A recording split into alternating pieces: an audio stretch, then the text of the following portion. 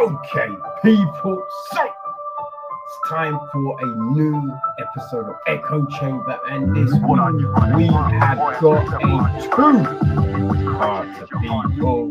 We're back with even more goodness. So we got 4 films in part 1, right? But as we do, we're going to start off with the UK cinema box office top 10 for the weekend of the 9th to the 11th of September. So in at number 10, I say sticking around at number 10, it is Nope, right, from Jordan Peele, wrote and directed the piece, starring Daniel Kaluuya, Kiki Palmer, Brandon Henna, Michael Wincott, Stephen Yeun, Keith David, Devil Gray, Barbie Carrera. Yes. At number 9, still, man, this seems like it's been there for ages. It is Top Gun Maverick from Joseph Kosinski, written by Aaron Kruger and Eric Lena Singer, starring Tom Cruise, Jennifer Connelly, Val Kilmer, Jean Louisa Kelly, Miles Teller, John Hamm, Ed Harris, Manager Pinto, Glenn Powell, Raymond Lee, Monica Barbaro, Louis Pullman, Danny Ramirez, Jake Pickering, and Jay Ellis. Right, which means our number 8 film, right, is Bullet Train.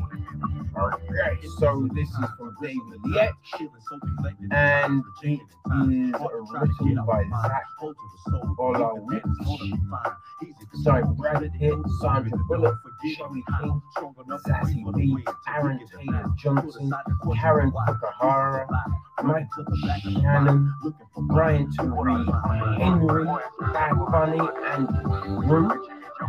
Right, so our number 7 film. No, I don't think this is new. I think this was here last week. It's Bodies, right? From Helena Rajin. It is written by Sarah Dalet, and the story is from Kristen Ruperian.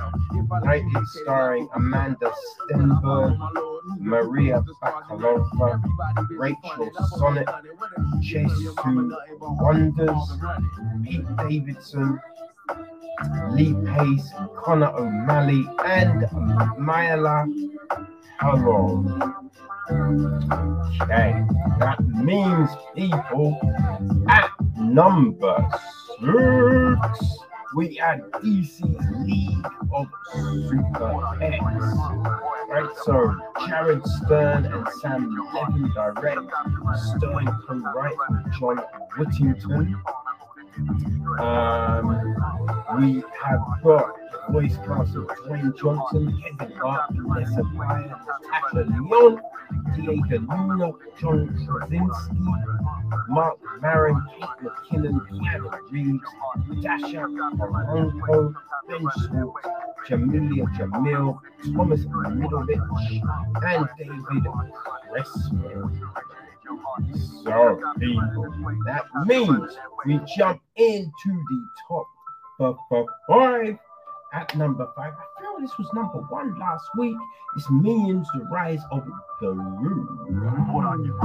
Right, so this is from Carl Fowler, Brad Abelson, Jonathan DeVal, written by Matthew Fogel, and we've got the voice of Steve Carell, Pierre Coffin, Alan Arkin, Taji Johansson, Michelle Yu, Julie Andrews, Russell Brand, Jean-Claude Van Damme, Doug Lundgren, Dolph Lundgren, Danny Craig, Lucy Lawless, Jimmy O Yang, RZA, Will Arnett, Steve Kruger. Our number 4 film is, this is a new one, Brahmastra Part 1, Shiva. I feel this is a Hollywood joint. It is directed by Ayan Mukherjee, who co-writes with Hussein Dalla, starring Ranbir Kapoor, Alia Bhatt, Ashana. Right? Yeah, I think we're gonna go there. Right, at number 3, right? I think this is for its 40th anniversary. This is Jaws back in right, Steven Spielberg, written by Carl Gutev and Peter Benchley, Roy Scheider even, Robert Shaw, Richard Dreyfuss, Lauren Gray, Murray Hamilton, Carl Gutev, Jeffrey Kramer, Susan Backlund, Jonathan Wiley, Ted Grossman, Chris Ribello, Jane Mello, Lee Ferraro, Joy. At number 2, another new entry, we have Tad, the Lost Explorer, and the Curse of the Mummy. So this is an animated joint from Enrique Gatto, written by Manel Buch and Joseph Gattel, with Neil Landau doing the translation. We've got a voice cast of Louise Posada, Michelle Jenner, Anushka Alford, Alexandra Jimenez, Tito Valadares, which means our number 1 film this week, right? I think this is new. See How They Run. Tom George directs, Mark Shacknell writes, Sam Rockwell, Cerise Ronan, Harris Dickinson, Adrian Brody, Ruth Wilson, Shirley Henderson, David Oleo, Shine Clifford. That's it, people. That is the films this week, right? So as I said, it is a 2-parter, but in part 1, we got 4 films. So I feel we should get into those films, right? You ready? Let's go. Okay, people, we're gonna start off with Espejo, aka Mira.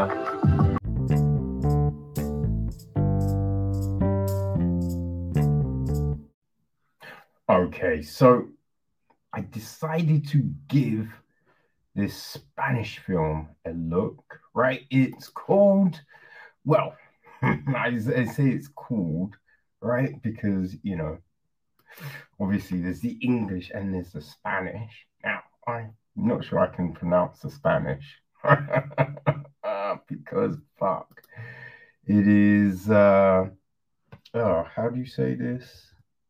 I believe it's Espejo, right? Which translates to mirror, mirror, I believe. I feel I probably butchered the name. Okay, it is written and directed by Mark Kihut. The film is then executive produced by Joaquim Padro and Mar Targanora, and associate produced by Daniel Padro. Music is from Guillermo Martorell. Cinematography is Paul Orpinel. It's edited by Elodie Leford. Production design is Ana Viella. Art direction is Alba Bravo. Set decoration is Paulo Gonzalez. Costume design is Sevilla Sampaio, right? Hair and makeup is Helena Finoy and Eva Sesma. Our cast, right? Well, we have got Christina or Christian. She is played by Melina Artiro. Her sister Paula is played by Natalia de Molina. We've got Alvaro, the director, played by Santi Milian.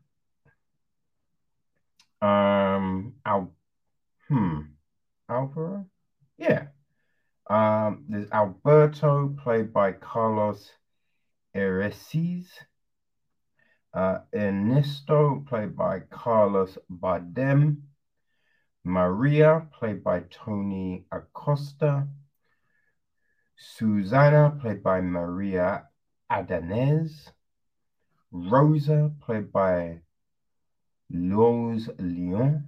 Pedro, played by Tito Valadez.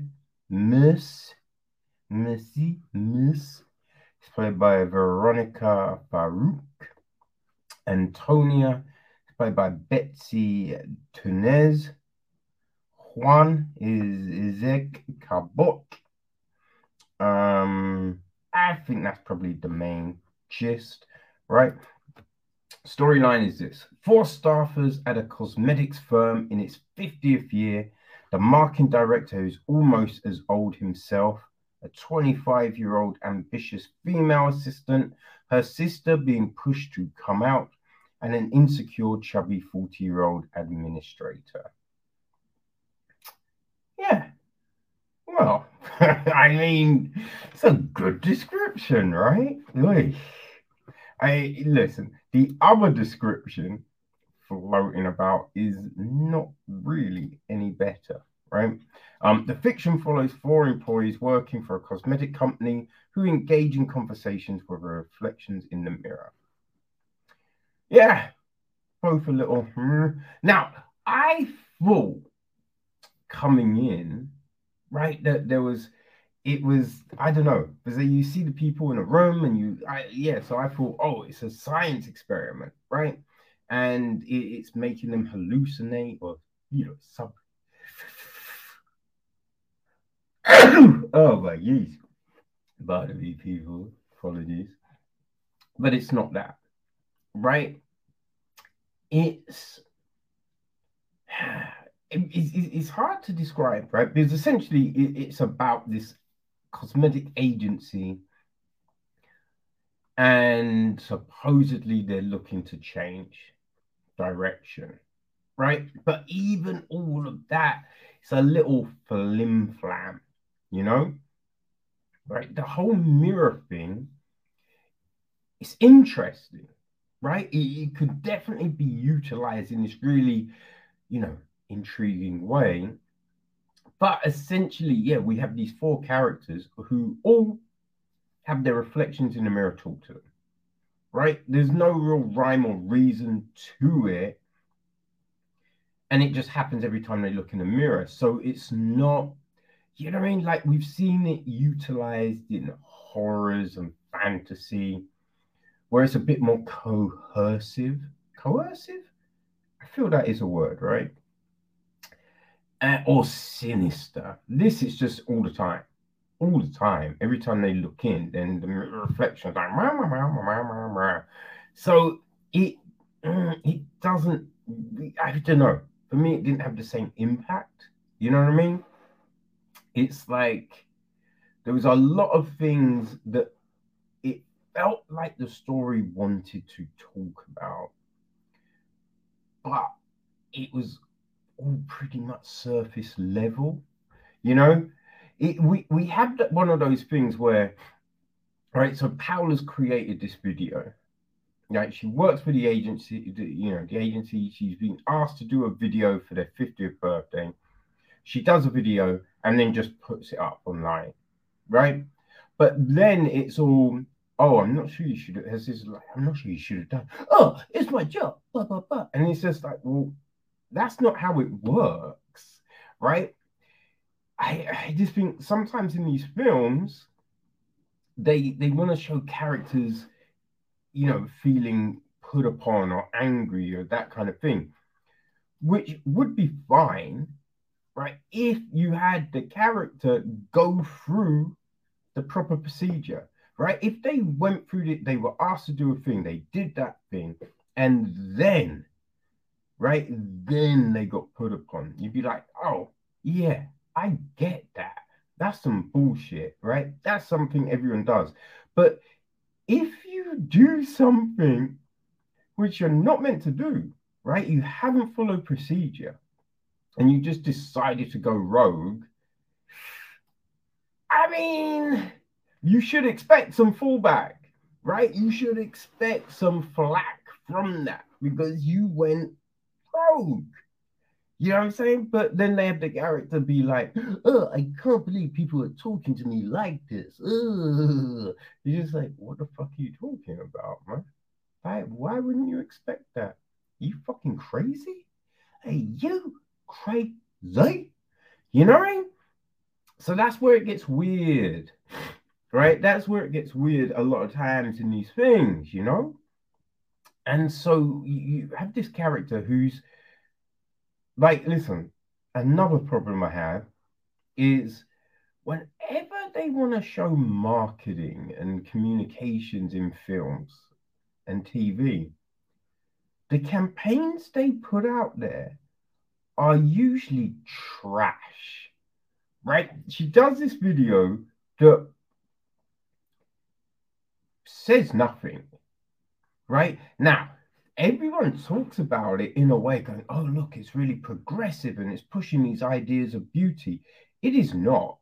That's the crazy thing about it, right? If you look at the video for what the video is, it does none of the things in which they kind of profess that it does, right? But you have this video that says nothing, but then suddenly it's changing the face of everything. But the character they chose to do this, right? Even though she's spouting all of these things about real beauty and blah blah blah, she don't live that life, right? It's not like she lives that life. So you're looking at this hypocrisy, but the film isn't playing it like it is hypocrisy. That's crazy. Now, if you did that, right, because we see that all the time, people virtue signaling and being like, oh, I'm for this, but everyone knows they're not, and their actions never reflect that shit, right? If you played it like that, that would be funny, right? Because this essentially is meant to be a comedy. It's not really funny. I mean, well, I will say, for me, I didn't laugh once. I didn't chuckle once, But I will say, right, watching certain like Spanish films and things like that in the past, there is definitely a different type of humor, right? So this could kill in Spain, right? Or Spanish-speaking countries. They might watch this and be like, oh my God, Mira was the shit. I laughed so hard. I, had a heart attack. I don't know, right? Maybe it does that. For me, it did not. For me, it did nothing. Which is a little frustrating, right? We then, it's supposedly looking at like sexual identity, and we have Christina, she's like thinking about all of this herself and all of that. But then again, the way they kind of do that, all a little weird, right? It's just, she goes to a barber's and suddenly, all the barbers is just everyone partying because, hey, they're gay. So obviously they just party. It's just, yeah, there's these weird stereotypes, which the film is going, oh no, we're breaking stereotypes. But the film is just chock a block of stereotypes. right? And again, yes, you could play it in an irony, right? You could do it like that. When you watch stuff like, there was that Greed film recently, with Steve Coogan. Was it Steve Coogan? I want to say it was Steve Coogan in it. I might be wrong. That was, poking fun at that British fashion tycoony dude, right?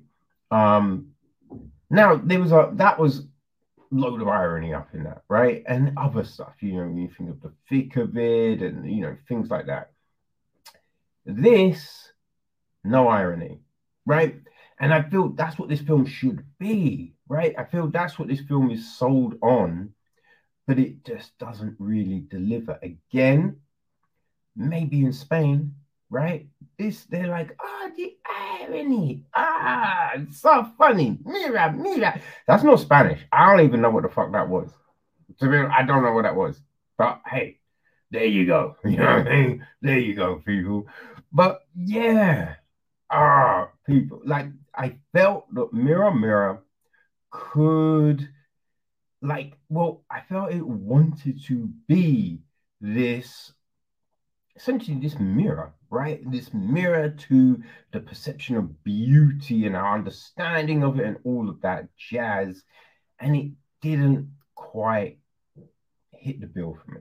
Didn't quite hit the bill. Listen, it's on Netflix, just dropped.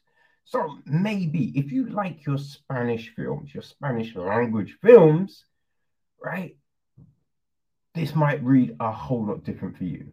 So people, there you go. It's there. You might want to check it out. If you like a little satire, right? I say comedy, you might find it funny. But yeah, it's on Netflix. Mirror Mirror, or by its Spanish name, Espillo. Espillo.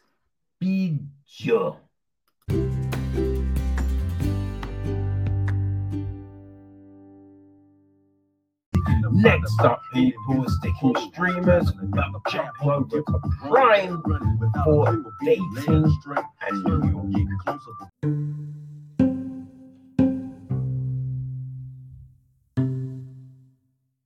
Okay, people, so yeah, I was wondering what to watch, and I figured I would check out Dating and New York, right? The new joint on Prime Video. It is written and directed by Jonah Feingold. It's his directorial debut as well, his feature debut. You know what I mean?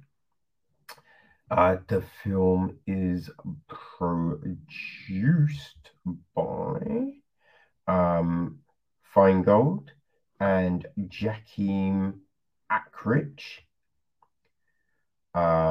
Is executive produced by Jacoby Young White, Sam Weinstein, Craig Swindler, Francesca Rale, Mason Novick, Matthew Lev, Tracy Kopolowski, Jerry Ferreira, Spencer Barkoff, co-produced by Kieran Altman and Katie Schiller.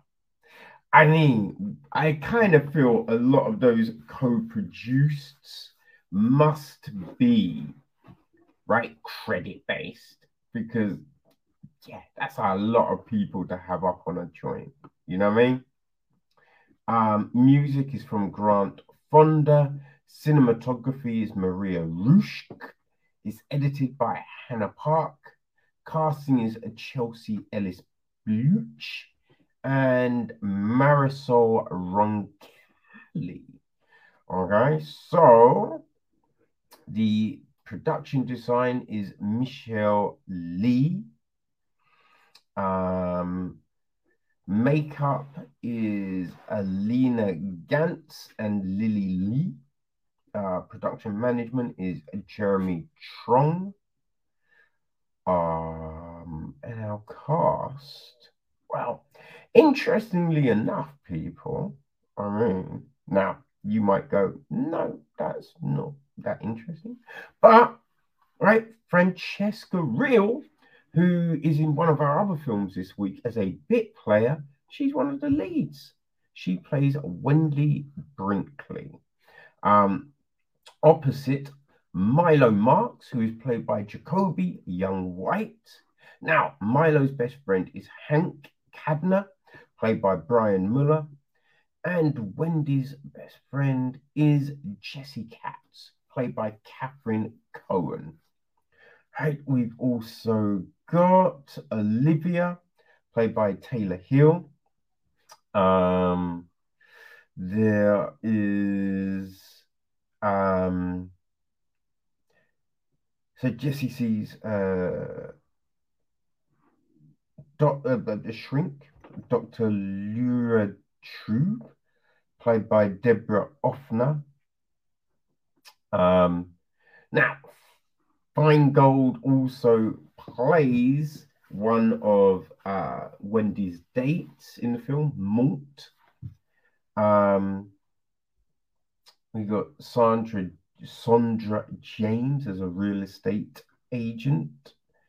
Got Bradley, another of Wendy's exes, played by Arturo Castro, who is in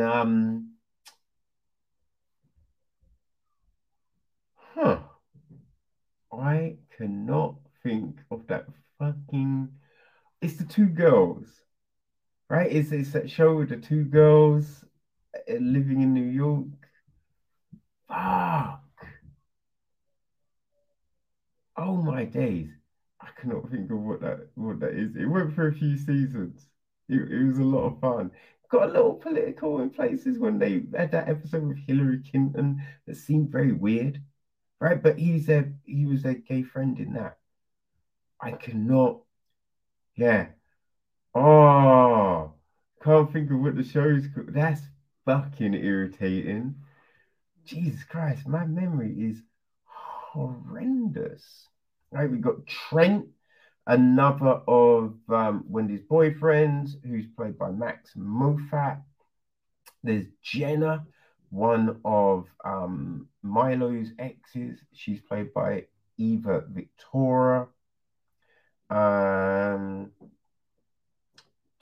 Who else have we got? Okay, so there's a doorman, right? Who is, well, he doesn't really get, I feel he did have a name.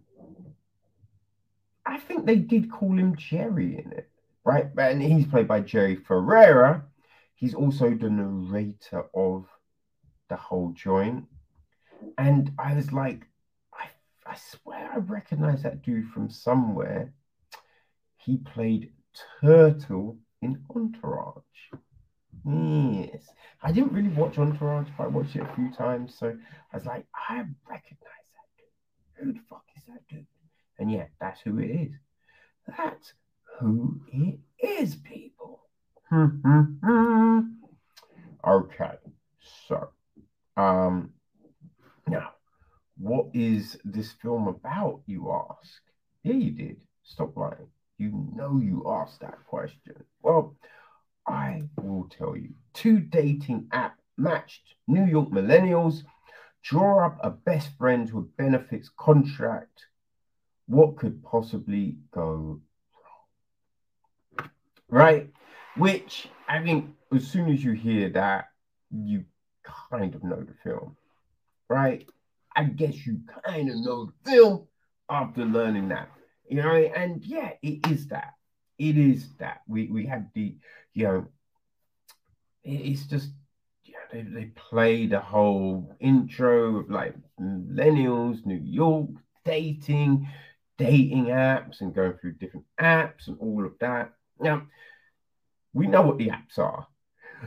No, like essentially what we got, Tinder, Bumble, Hinge, eHarmony, GoCupid. Is that still a fit one? But yeah, they're the big ones. Now you've got the offshoots. Like I think there's, I swear there was one coffee and bagel, right? And then you've got Jewish ones and like niche ones like that. I do believe hearing about one for farmers, right? So there's these niche ones, but the main ones are those, right? But in stuff like this, they always try and reinvent the wheel and come up with really dumb names for apps. I mean, to be fair, the apps that we do have dumb names, so you know. But yeah, so we get walked through all of this, and we meet these characters at a bar, having conversations and all of that.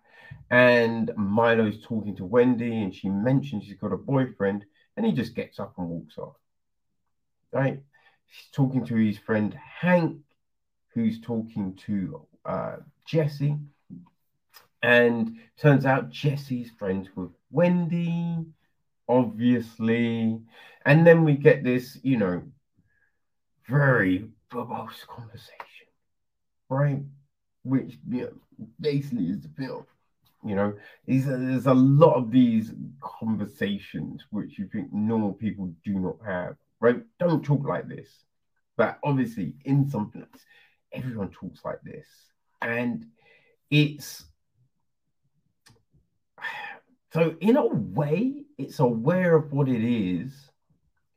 But then in that context, it feels like it's trying to go, yeah, we're letting you into a little secret here, people.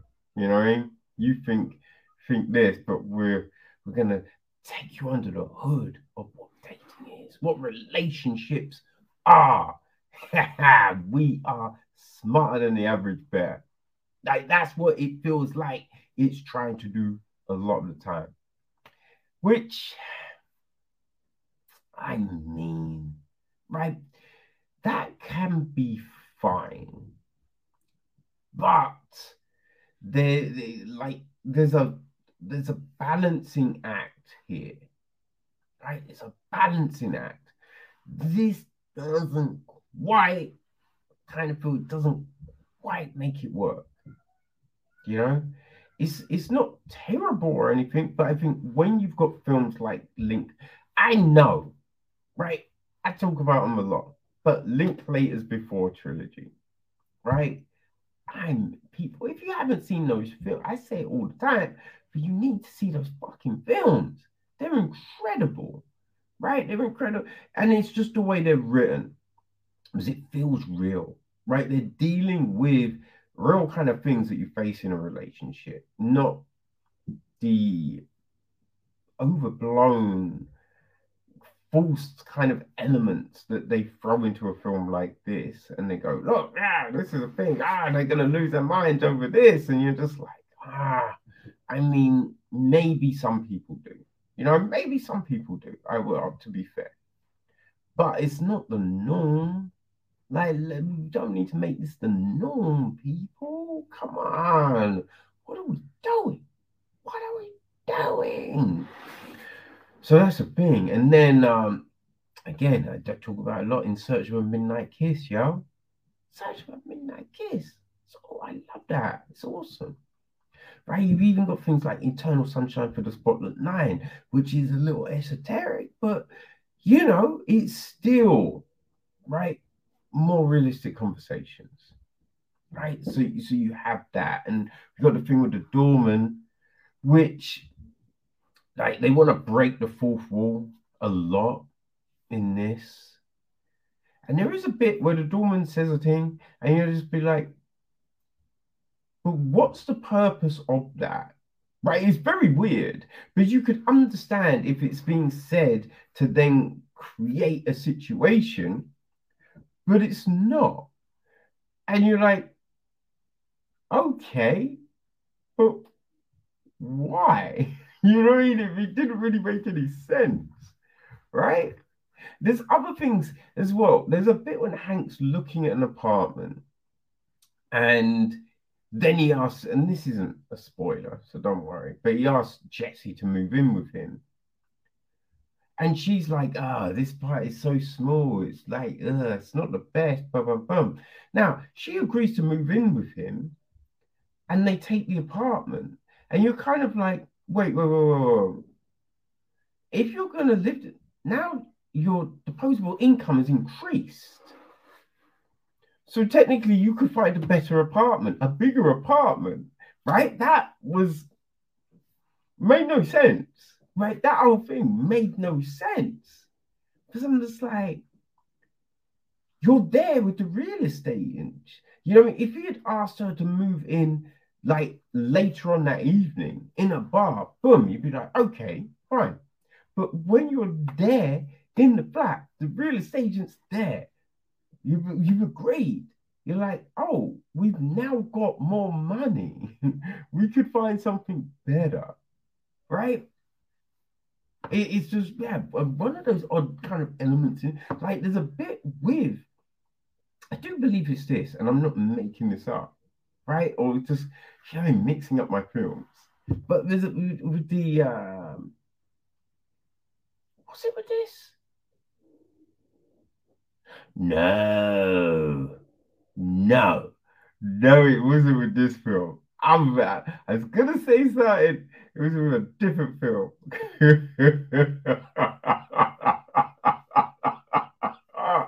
Yo, it's what happens when you watch too many things and your memory is shit. Like sometimes you just mix things up. Woo! Oh my gosh. Oh my gosh, I'm an idiot, man. Woo. Anyway, let's move on. Yeah, let's move on. The characters aren't very likable. I'll say that, right? Because you've got like Milo, who's ghosting chicks on the reg, right? But then talking about, oh, but I want real love and blah, blah, blah, but not giving other people an opportunity or a chance. And then, Wendy's doing similar shit. And so I don't think you really like these characters. Now, I'm not saying you have to like a character to be able to emphasize or get into a story. But it was just, both not the most likable, right? But it was kind of weird because the way we introduce Milo, they then try and change the narrative later, it feels, right? Going, oh, he's a dreamer just looking for love. And it's just like, earlier on, I thought he was kind of being sold as a bit of a, you know what I mean? One night stand. I'm not, nothing serious. I'm a bit of a, you know what I mean? Like the whole, I want something serious, but do you really? Write one of those. Yash. But I will say, right, it's Homie's first film, right? His first feature film.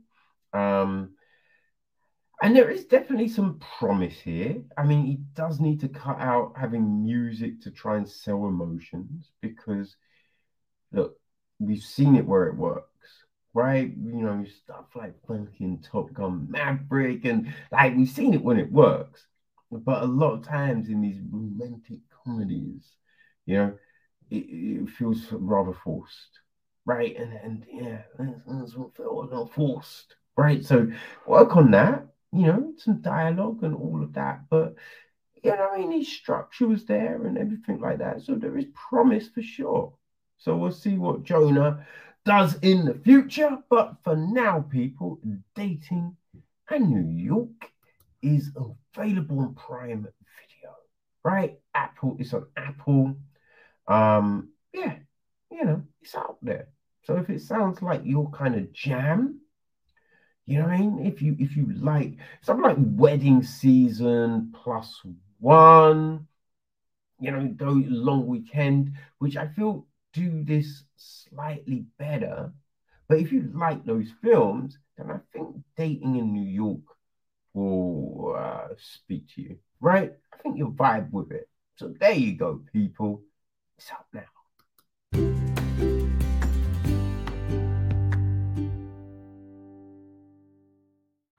Okay, so we jump over to Shudder for a new original, and it is time for Who Invited Them?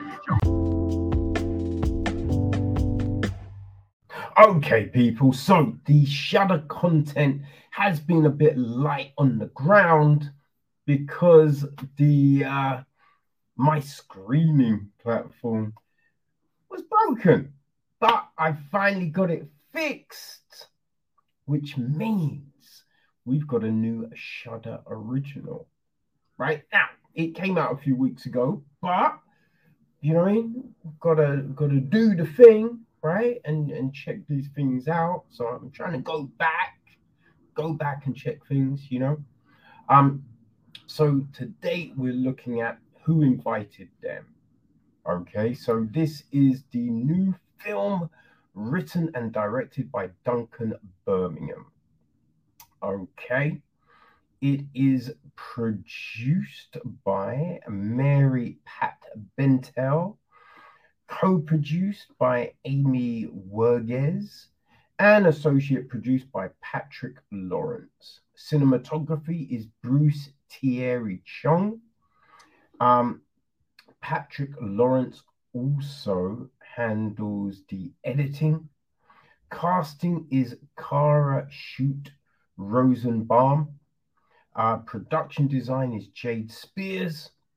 Art direction is Nicholas de Agostino. Set decoration is Augusta Weber. Hair and makeup is Constance Fu, Alicia Morgan, and Jamie Richmond. Now, our cast. We have got our couple. Ryan Hansen is Adam, and Margot, his wife, is Melissa Tang. Their friends, there's Teeny, played by Tipper Newton, Frank, played by Barry Rothbart. We got Dylan, played by Kalo Moss, Brooke, played by Avital Ash. Judy Kane plays Barbara.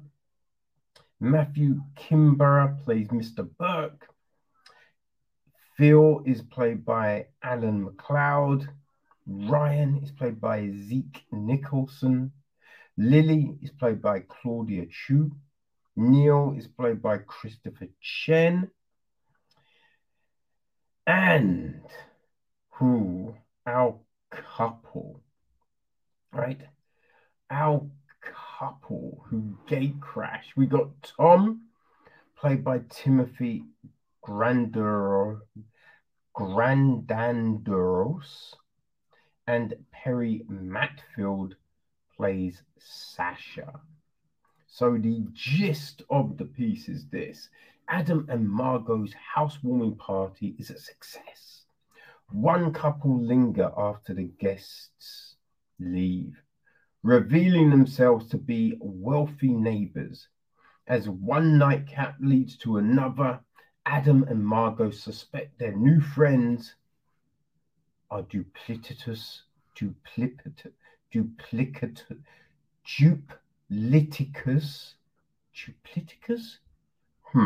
That's what we're going to go with. Duplicitous strangers. So, right, who invited them? Now, we open up with a kid having, well, we don't know what it is at first. It turns out to be a dream, right? A nightmare. So we have this, the parents, they talk about it.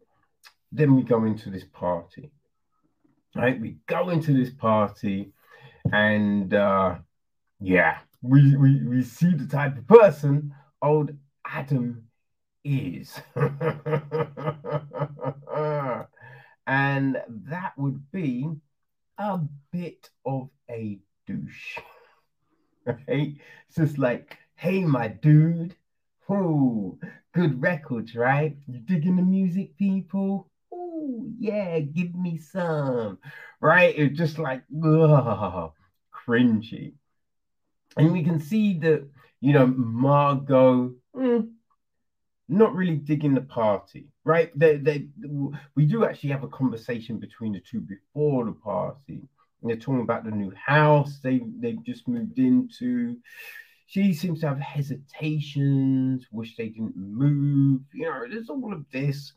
And then at the party, you can see that Adam is playing up to the guests, right? He's trying to ingratiate himself with some people. We're not quite sure who, right? Work friends, neighbors, but he's trying to do a thing, right? So we see all of this. Then we notice this couple, right?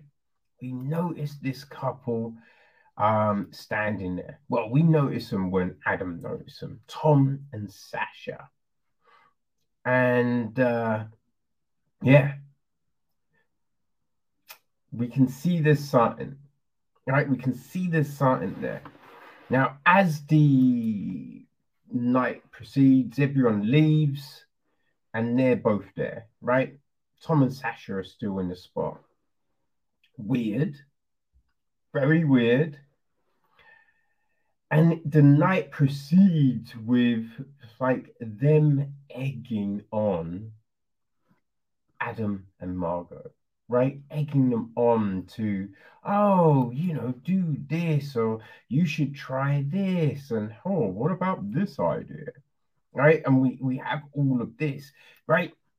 The interesting thing, this film is sold, right? It is sold as a, in part, a comedy, right? It's a horror comedy. I don't know if you could call it a comedy, right? For me, there's no jokes, really. Now, there's things that are said that are like awkward and, like, oh, why don't you take your wife and have a talk with her? She doesn't listen, kill her. I was joking. You know what I mean? It's not really a joke, right? I mean, he's saying he's joking, but what I mean is it's not really comedy, right? It's just part of conversation. You know what I mean? It's the nuance between the character of someone. So the things in here, which I guess some people might go, oh, that was comedy. I wasn't convinced, right? I'd have just said, just call it a psychological thriller. Boom. That's what it seems like, a drama, right? And you can say it's got horror leanings for sure, right? For sure. But yeah, so it's I feel it's been sold in the wrong way, right? And so throughout the night, as I said, look, you've got this couple just goading, Adam and Margot on, which is interesting, right? It's interesting. You can see what they're doing, right? Now, I think the big thing with it, because, we're seeing Adam and Margot unravel slightly. Now, that's fine, but I kind of think for that to fully work, we need to know more about Adam and Margot, right? Because you on paper you're watching it and you're thinking, wait, how's like that shouldn't work. Do you know what I mean? Like on a happy couple, how's that like these things that are going down? You'd think most people, firstly, you'd be telling the couple to leave. You'd be like, yo, what the fuck are you doing in the yard, man? Right here. And even with the explanation, it was still like, we're going to bed, man. I think it's time to go. All right. And everything that's being done is just like, no. Right? I said, no, stop it. Or hang up, or right, there's other ways to handle the situation. And it feels a little bit simplistic, to go, oh, yeah, they're just going to unravel this quickly. Now, if we had seen them in the beginning, and we understand there are some cracks, right? There are some issues here. Then you can be like, all right, that makes sense. Okay, fine. But we don't. So it just seems like a very simplistic approach, right? Taking the easy route just to tell this story.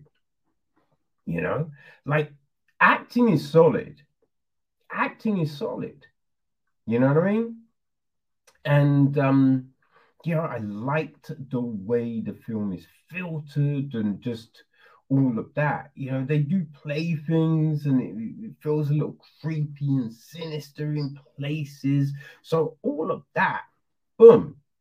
But yeah, there's certain motivations here that do feel kind of weird, right?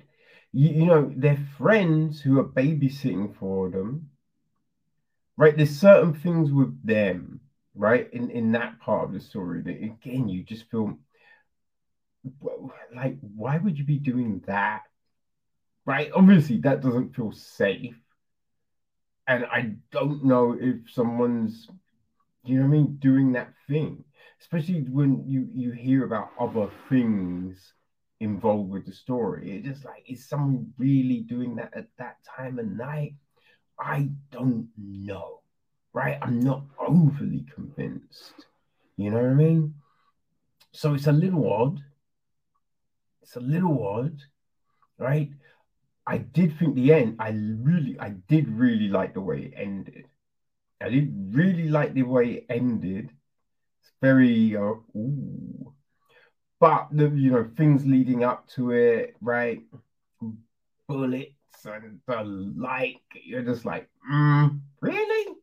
Like, you know what I mean? Like, people being injured, and yeah, it's just like some things felt a little safe, right? Some things felt a little safe. I think with a film like this, you really need to push the envelope for it to have impact on weight, right? To make it feel a little hefty. That's what we want, a little heft up on this.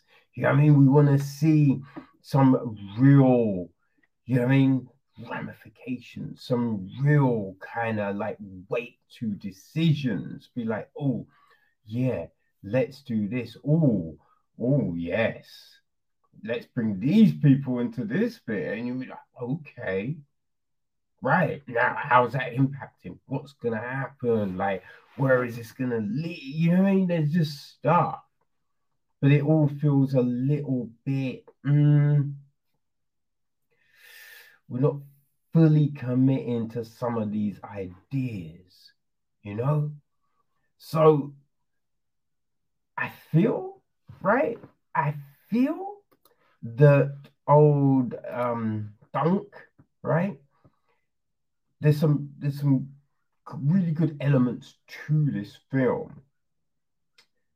I just wish that he had gone further with it, right? I wish he'd gone further with it. Now, if you are a fan of the old, who's in the house, right? That kind of thing. Like, if you remember that whole sequence in Us, which was creepy as fuck, right? That was creepy as fuck. Now they push it like, Jordan Peele pushed that envelope. You know what I mean? But if you like that kind of thing, then yeah, who invited them, right? I think that might very well work with you. Listen, if you've got a Shudder subscription, you can check it out for free. You know what I mean? But yeah, there's so many golden things on Shudder. If you're like horror, yeah, I imagine you probably do, right? So it's there. It's, opened up early in the month.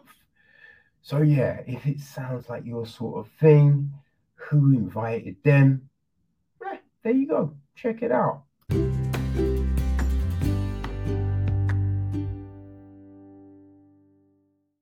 And people, we're gonna go back to Netflix for our last joint in part 1. It is Do Revenge. Okay, so I decided to check out Do Revenge. I wasn't quite sure at first if this was gonna be a teen flick, but then I saw a little clippy clip and it, it piqued my interest, people. You know what I mean? So yeah, I checked it out, right? So this is from Jennifer Katin Robinson. She directs, she also co-writes with Celeste Ballard. The film is produced by Robinson, also Peter Crone and Anthony Bregman. It's executive produced by Joshua Bakovar and Matt Levin. Music is handled from Est Haim. I wonder if that's one of the Haim girls. And Amanda Yamate. Cinematography is Brian Burgoyne. It's edited by Laurie Ball and David S. Clark. Production design is Hilary Gutler. Art direction is Paul Moy and Amelia Steele. Costume design is Alana Merched. We got hair and makeup from Ellen Arden, Katie Ballard, Jennifer Denise Bennett, Dana Hamill, Ashley Langston, Teresa Morgan, Sonia Riviere, Leo Stakovich, and Luke Wacky. Now, our cast. Well, we have Drea, who is played by Camelia Mendez. There's Eleanor, played by Maya Hawke. There is Max, played by Austin Ambrose. We've got Max's sister, Gabby, played by Talia Ryder.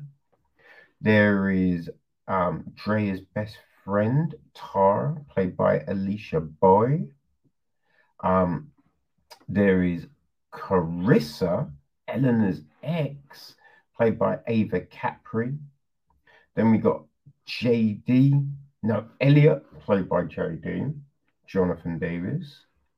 Megan, played by Paris Berluck. Montana, played by Maya Reflecchio. Erica is played by Sophie Turner. Algira is Rachel Matthews. We've got Clarissa's best friend Russ, played by Rish Shah. There's Jessica, played by Eliza Bennett. Arena, played by Francesca Real. Sage, played by Olivia Sue. Peter, played by Jude Timothy Harris.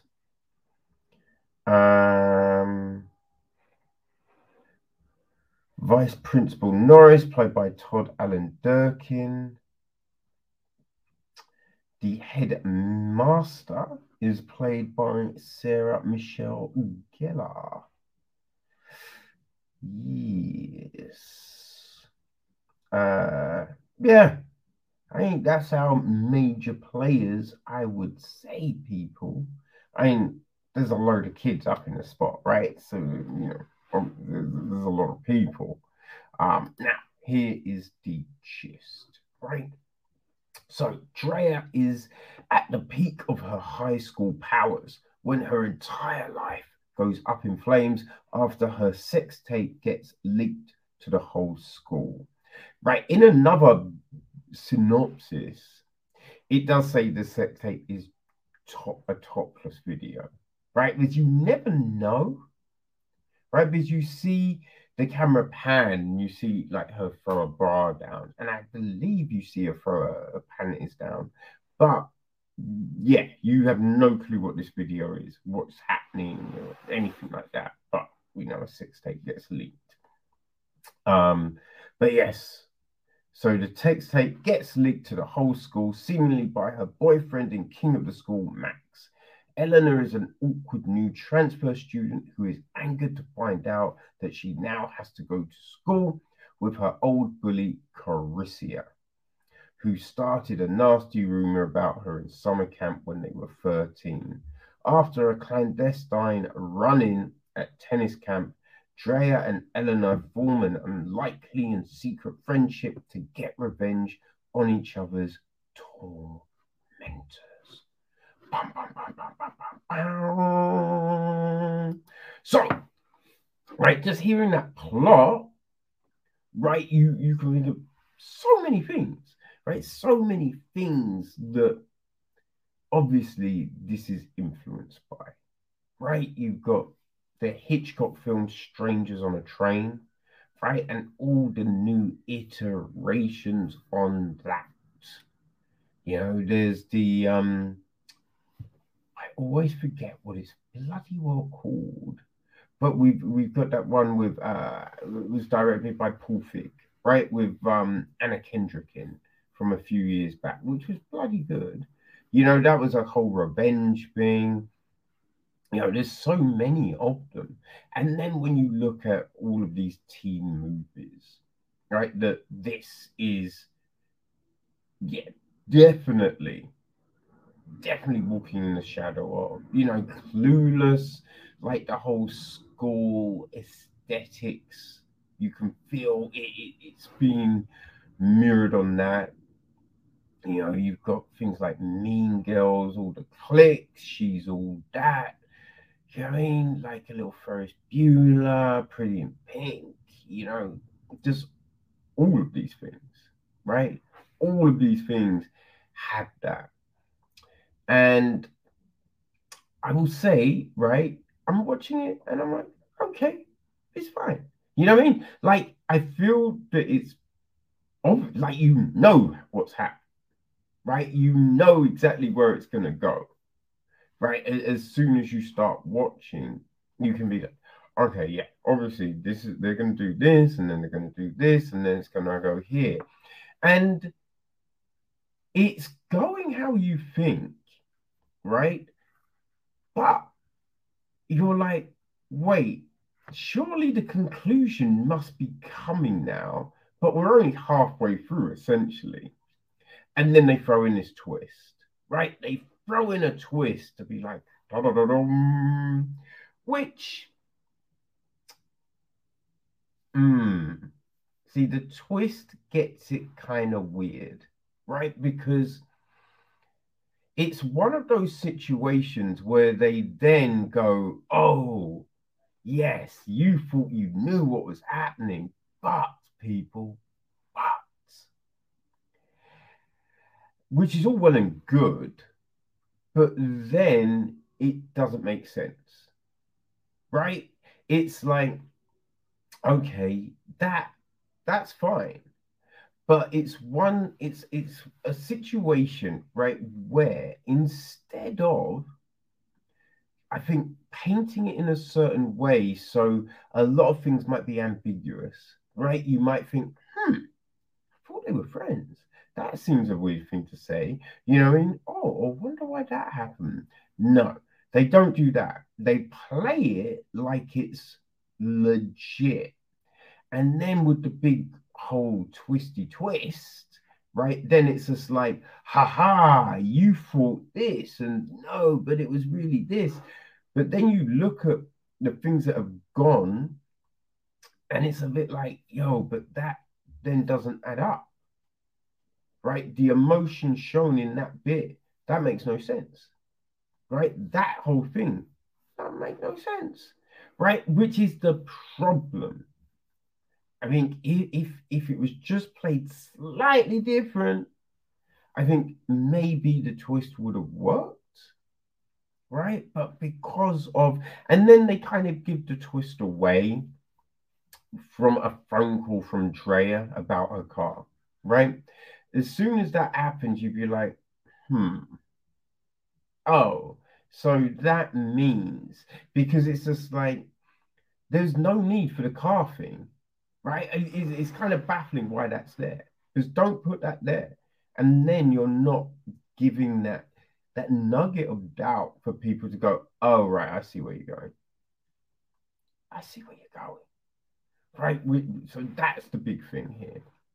But it's like, although it's, yeah, a story we've seen, right? It's a story we've seen.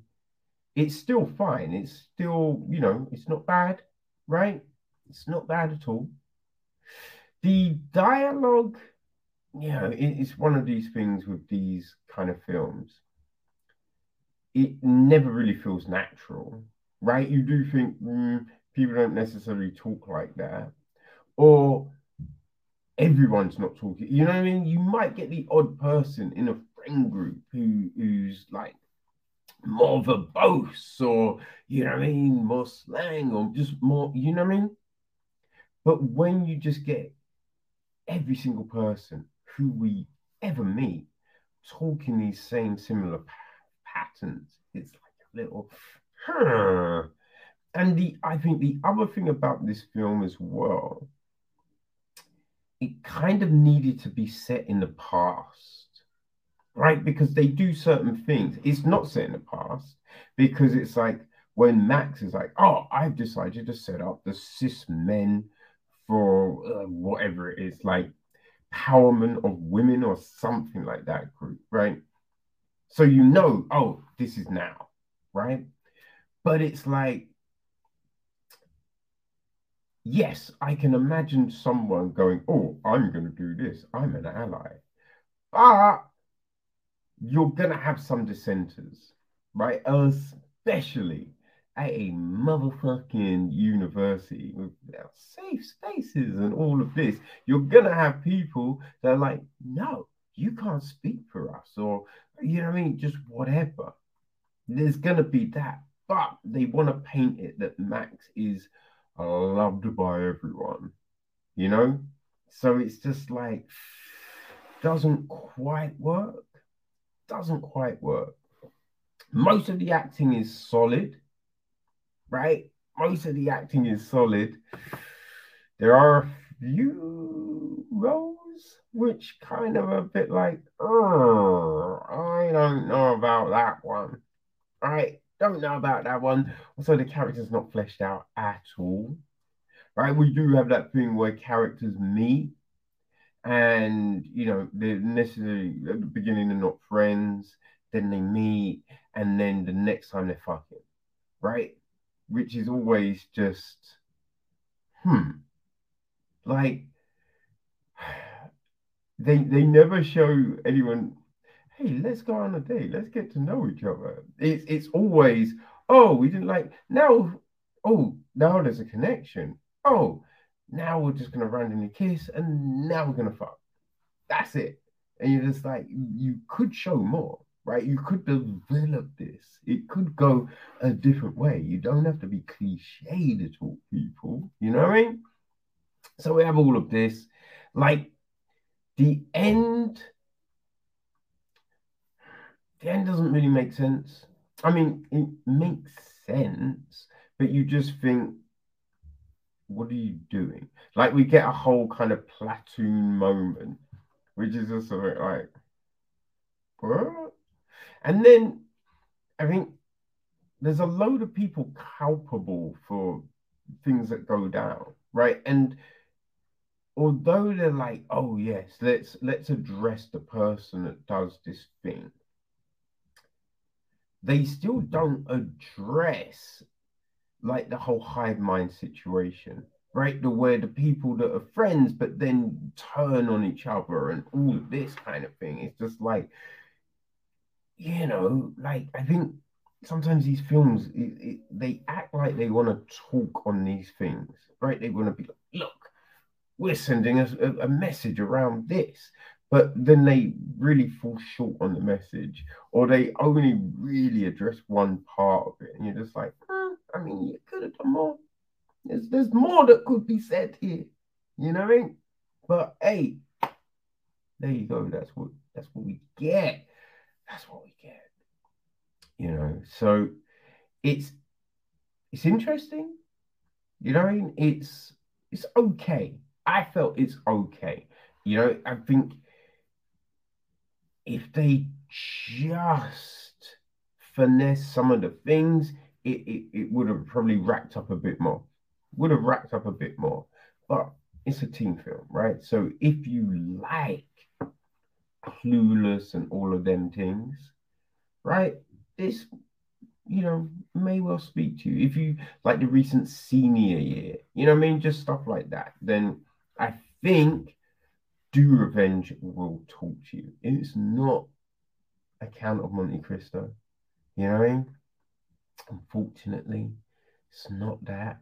I did think it might, you know what I mean? That's why I originally thought it might be a little, you know what I mean, crazy like that. It's not quite. It's not quite. Well, let's say it's not quite. It's just not. You know what I mean? It's not. But yeah, as I said, look, here you go. They. Here's the other thing as well. When we get the big twisty twist, there are kind of elements of the film that they seem to want to change. You know what I mean? Like, oh, you planted that or that happened. And it's just like, yeah, but that didn't happen. You know what I mean? Or the way you showed it, there was no indication of that thing. So to then go, oh, that seems very weird. Right? So yeah, we did get that, which again, you know what I mean? More finesse. The other thing, which this might just be me, but I do get a little tired about these films when it's like a white dude. You know, like every single person is just like, oh, this little white dude. Oh, he's incredible. I want to fuck him. And you're just like, I mean, we could change the race. You know what I mean? Like, does it always have to be a white dude? You feel what I mean? It just feels a bit like, what? You know what I mean? Let's show some different dynamics, people. You know, maybe, right?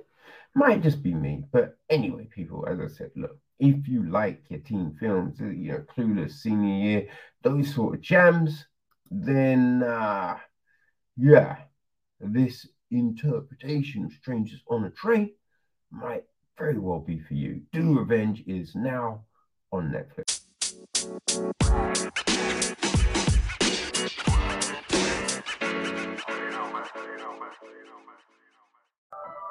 Okay, people, so we're coming to the end of part one, right? But before we do, let's take a look at what's happening in the world of film. Okay, so yeah, we know that PlayStation are bringing their games to the big screen, right? And Gran Turismo is one of those games. I feel it's a racing car game, right? So yeah, it's kind of how they're going to do it. Who knows? It's going to be directed by Neil Blomkamp, right? It's written by Jason Hall and Zach Baylin. You know what I mean? Now we've got Archie Madekwe in the joint already. Right, David Harbour is also on the cast, and Orlando Bloom has just joined. There you go. So the Toronto Film Festival is underway at the moment. It may have just ended. Right now, one of the films involved is The People's Joker, right, which premiered, but then the other screenings were dropped. Now, I feel it's pretty obvious why that happened, right? Now, filmmaker and writer Vera Drew recently put out a statement about the whole situation, right? Which said, the eve of our premiere, a media conglomerate that shall remain nameless sent me an angry letter, misinterpreted as a cease and desist, pressuring to not screen. Any other film festival would have called us immediately, but after being fully transparent with TIFF, we agreed to premiere as planned, while scaling back our later screenings to mitigate potential blowback. It was disappointing, especially since I went to great lengths with legal counsel to have it fall under parody fair use. But I made this choice to protect our film's future and to protect our new friends at TIFF, who have been some of the People's Joker's biggest advocates. Right? I kind of feel you can't be bent out of shape or blame anyone. Right? If you use other people's what do you call it? Like ideas, right? Creative property. There is an actual term. I cannot remember. But you're using other people's stuff. Of course, they're gonna be pissed, right? Because it's playing with the perception of those things, right? It's brand recognition, all of that jazz. Now, if this was just like this film could have been made in other ways with no reference to like the Joker or Batman or anything like that. Could have been done, but it wasn't. Right, it was done in this context to get people to come and look at it, to go, ooh, that's interesting, right? So, I mean, intellectual properties. Oh my gosh, right? So yeah, you can't be mad. You can't be anything, right? You go going in. She knew what this is, and she's probably not even mad right now because it still brings attention to the film. You know what I mean? But yes, there is that, right? So in other news, G-Kids have acquired the rights to Unicorn Wars, right? This is an animated horror comedy, they're saying. It's a Spanish film from Alberto Vasquez. Okay. Now, supposedly, right, they're saying it's Bambi meets Apocalypse Now. Right, so the film is set in a universe where teddy bears have been locked in an ancestral war against unicorns. Aggressive and confident teddy bear Bluette and his sensitive and withdrawn brother Tubby go through the rigors and humiliation of teddy bear boot camp before engaging in psychedelic horrors of a combat tour in the magic forest. Their complicated history and increasingly strained relationship will soon determine the fate of the entire world. Boom, boom, boom. So yeah, this is due to drop in cinemas early 2023. Alright, so Paul Greengrass has a new film coming, right? He's adapting a new Stephen King film, a new book. It's not adapting the film. It's adapting Stephen King's new book, right? Called Fairy Tale, with the story following a 17-year-old boy who inherits the keys to a terrifying world where good and evil are at war. The stakes could not be higher for that world and ours as he journeys into the mythic roots of human story. So right now, Greengrass is involved. Greg Goodman is producing, and they're looking for a home for the film. So I expect more news on that one to be coming shortly.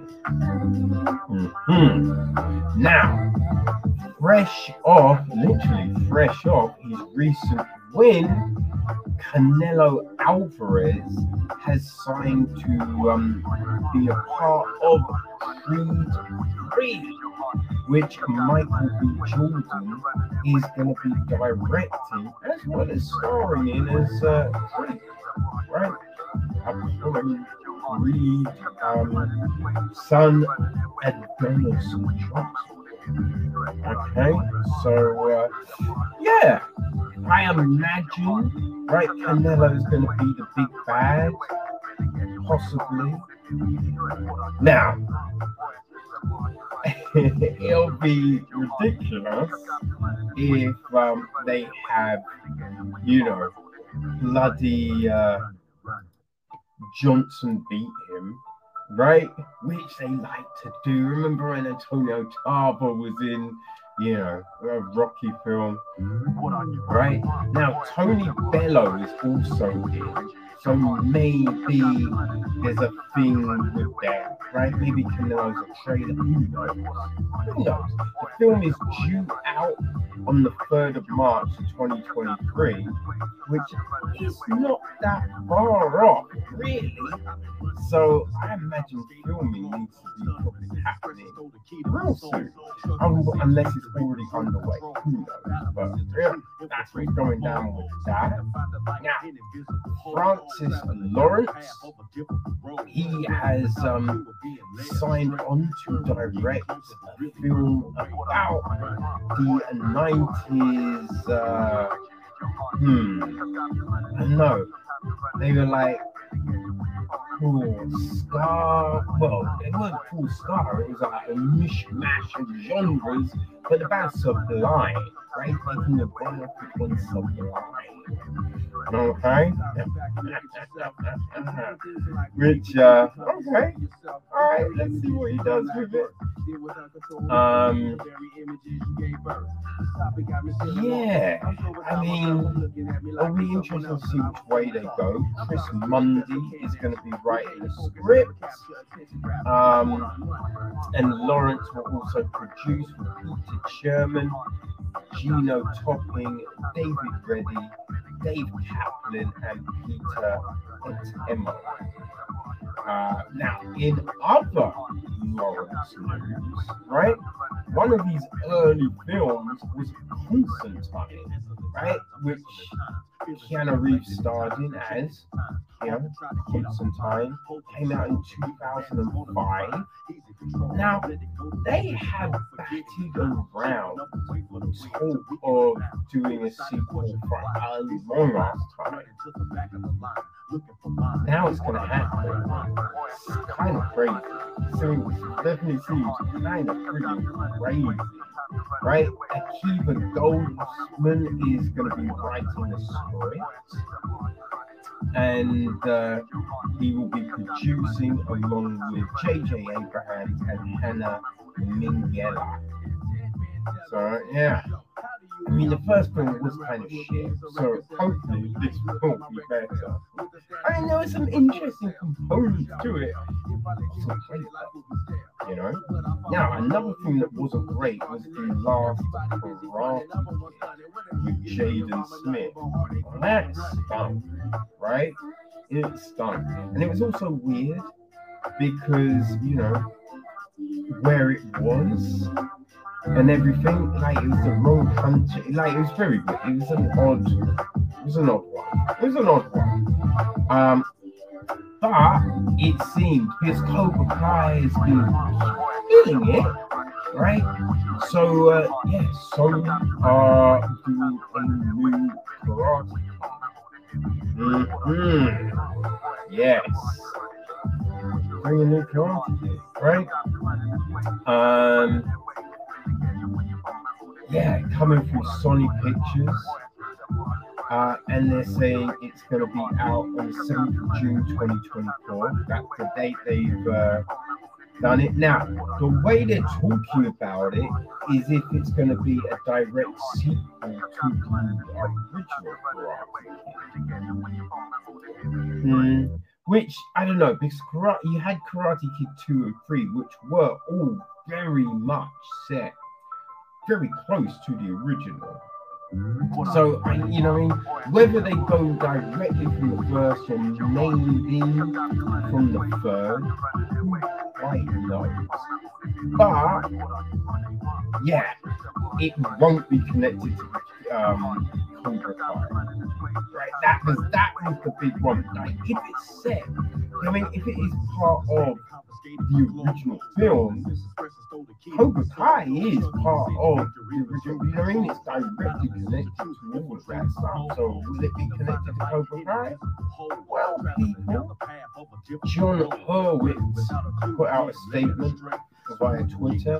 He said, "The guys and I would love to make Karate Kid and Cobra Kai movies and hope to someday, but this one isn't from us or focused on the Cobra Kai cast.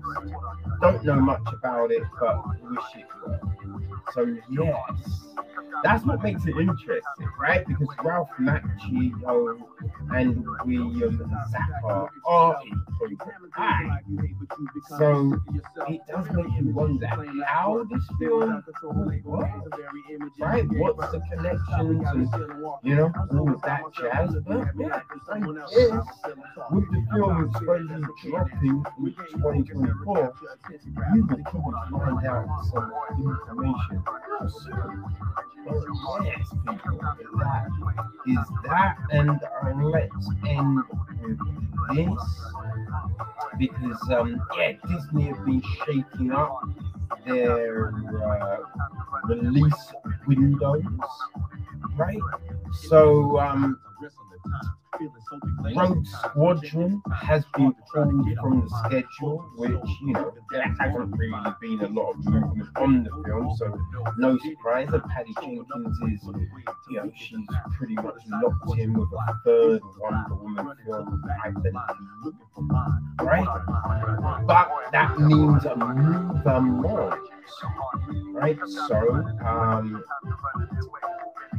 Let's Go Wins from Taika Waititi, right? That is going to be dropping on the 21st of April 2023. Haunted Mansion, right?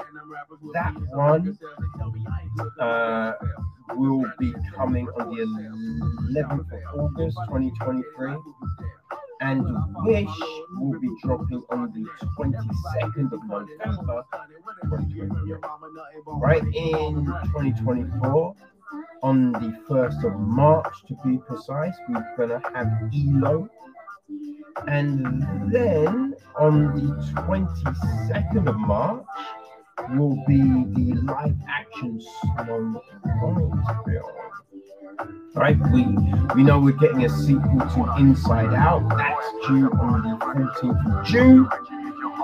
And Mustafa, right, Barry Jenkins' Lion King prequel will be dropping day before my birthday on the 5th of July 2024. So, now, we've got a few Marvel films that have been chiggied around a little bit.